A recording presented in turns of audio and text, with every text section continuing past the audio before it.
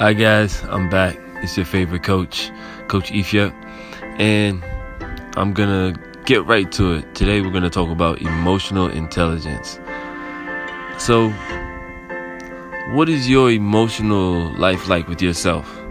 Like, have you ever thought to just ask, and are you someone that puts off everything that concerns your emotional life until you're completely fed up or upset? And then in rage, you make decisions that are painful? Or are you taking the time to actually listen to what your heart is saying and making the changes that would instantly add value to your life? When it comes to emotions, most people have no idea that they are responsible for the way they feel about certain situations that cause them to feel negatively or think negatively or even act negatively. Especially situations that involve discomfort or disappointment. A great majority of the decisions we make are based on our own past knowledge and experiences, which doesn't always help. But because what may have worked out successfully in the past may no longer work now, it'll probably require some change. When we get to new levels of success, when we get to new heights, we're moving forward in our life, we're comfortable. We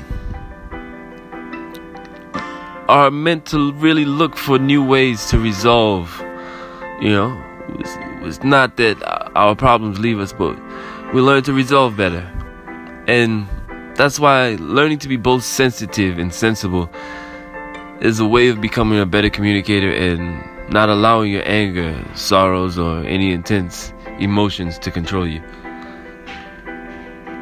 When we have emotions or feelings that are suppressed or ignored or even unexpressed, they remain with us until we decide that we are ready to heal and let go. Or they show up as symptoms and signs of sickness and disease or dis-ease, as the word implies, discomfort.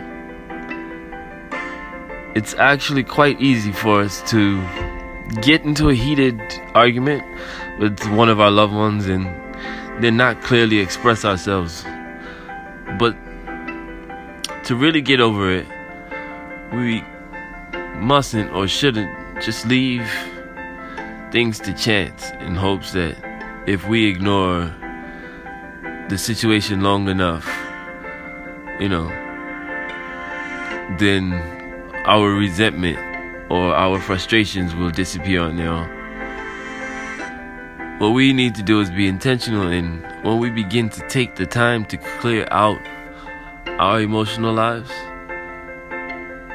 we become more and more aware of how we use our attention, while learning to deliberately choose where we want to place our attention. Clearing out our emotional lives of old harbored feelings and thoughts frees up new space in our lives for growth and to gain more self-awareness while creating better relationships and ultimately choices. Yeah. So, think about that. Really take the time out this weekend, if you have a chance, 5 minutes, and just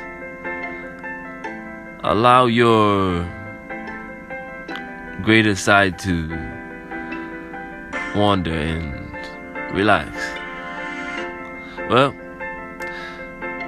that's it for today, guys.